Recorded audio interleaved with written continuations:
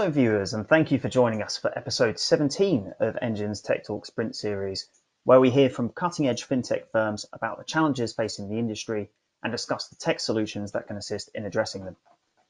My name is Harry Thomas, and I am Relationship and Business Development Manager for Engine and the Investment Association. And today's Engine TechTalk Sprint session is titled, Can Scaling Portfolio Solutions Teams Become a Reality? And I'm delighted to be joined by Curtis Evans, who is the Managing Director EMEA for Jacobi. Hi, Curtis. Hi, Harry. And just to briefly outline a couple of points, Curtis will be answering 4 key questions to provide insights on scaling portfolio solutions, the obstacles and technologies involved, and the potential impacts on asset owners and managers. So, as always, this slide outlines the session outcomes for today, along with a brief overview of Jacobi. And I welcome viewers to just pause and read through the information, but for the sake of time, we'll press on straight into the questions. So, Curtis, the first question we've got for you today is, why is scale such a challenge for the portfolio solutions, OCIO, and fiduciary management services of asset managers? Sure, Harry. I think it really is a challenge because customization is at the heart of the offering of each of those services you described. So whether you're a fiduciary manager, an OCIO, or a solutions team. And that customization not just extends to the underlying portfolio, also it can extend to the processes to support the ongoing portfolio construction, the day-to-day management of the assets, as well as the ongoing client service and support. Having to deliver a unique portfolio and service for each and every client in some ways goes against the grain of what many investment managers have been used to in the past. They've got a long pedigree of delivering sort of funds management. The way that they provide that service is through pooled funds that is very sort of scalable at its heart. So this new area of fiduciary management, OCIO solutions and so forth, it becomes a new challenge, but they're really important business lines for these groups. So they do see the opportunity and they're really pivoting to invest more and more in those areas. Brilliant. Thank you very much for that, Curtis. So we won't waste any time. We'll go straight on to our second question of the session, which is, what are the obstacles they face to add scale and enhance these offerings? Well, to scale portfolio customization really requires bringing together quite a wide mix of processes, services, and expertise from across investment and client servicing teams within these large investment groups. There are many asset managers that have delivered customized solutions at scale in the past, although these have tended to be much more narrow in scope, for instance, confined to a single asset class. Whereas today, a fiduciary manager, an OCIO solutions group, they're truly working in a multi-asset landscape. So they're looking fully across asset class disciplines, both public and private assets, funded and unfunded assets. So it's much more complex. And typically, to make any of these things scalable, you typically draw on technology. But the reality is there's actually not much technology out there in the market to address the issue of helping to scale up customized portfolio design. And the reality for a lot of these groups is there's a lot of legacy systems that they're facing. So each of those systems do particular things to support different parts of their investment processes, but they face a real sort of plethora of these systems, so many, and they don't necessarily talk to one another, so don't combine to efficiently deliver these customized solutions for clients.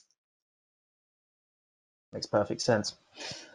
So that brings us on to a third question, which is, how do you see technology supporting this? Well, I think technology is both the inhibitor and the enabler for these groups. It inhibits in the way that a lot of the big investment groups have a lot of legacy systems.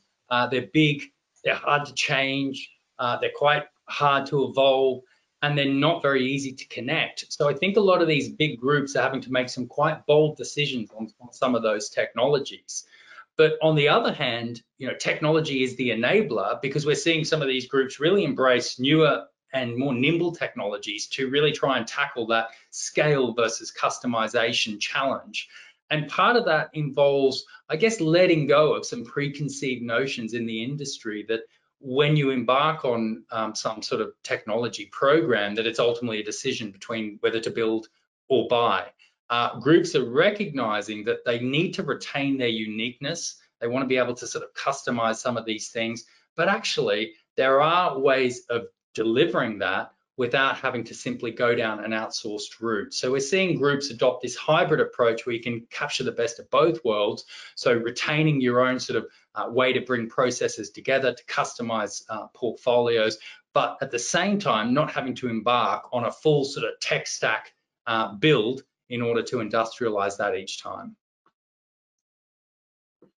Brilliant. Thanks, Curtis. So straight on to our final question of the session for you, which is, how will this impact the clients of asset managers? Well, I think by not getting on top of these scale challenges, clients will ultimately suffer, and some certainly would have. But I think there's a huge amount of attention in this area, in the industry, that it's actually really helping to improve the way clients are being served.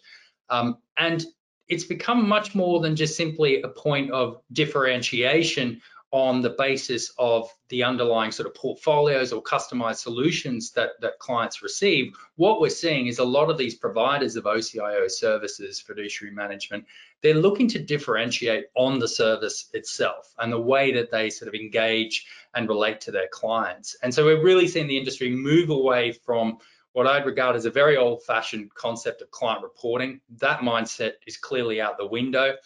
And today, there's a huge amount of demand for transparency. So groups that open up a lot of portfolio data, that really strikes a chord with their clients and it puts them in a stronger position.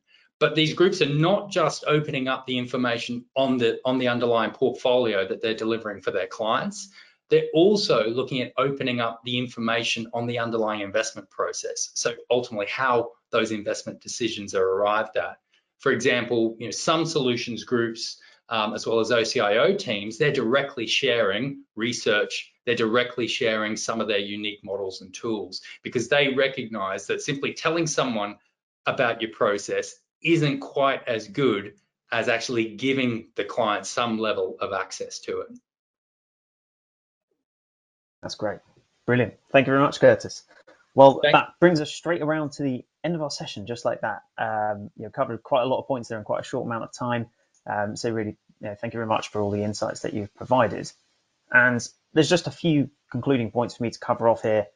So if anyone watching has a question that they would like to ask Curtis, or if you would like more information about Jacobi and the offerings, then please do contact them via the email address on the current slide, or you can also visit their website, which is also displayed. And Curtis, all that's left for me to say is it's been a pleasure speaking with you. Thank you for all those insights you've provided, and look forward to speaking again soon.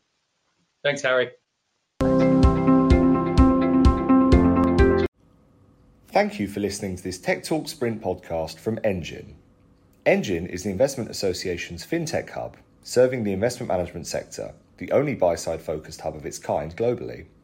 For more information about Engine or any of our fintech solution providers, please visit theiaengine.com, where you'll also find all of these interviews in video form.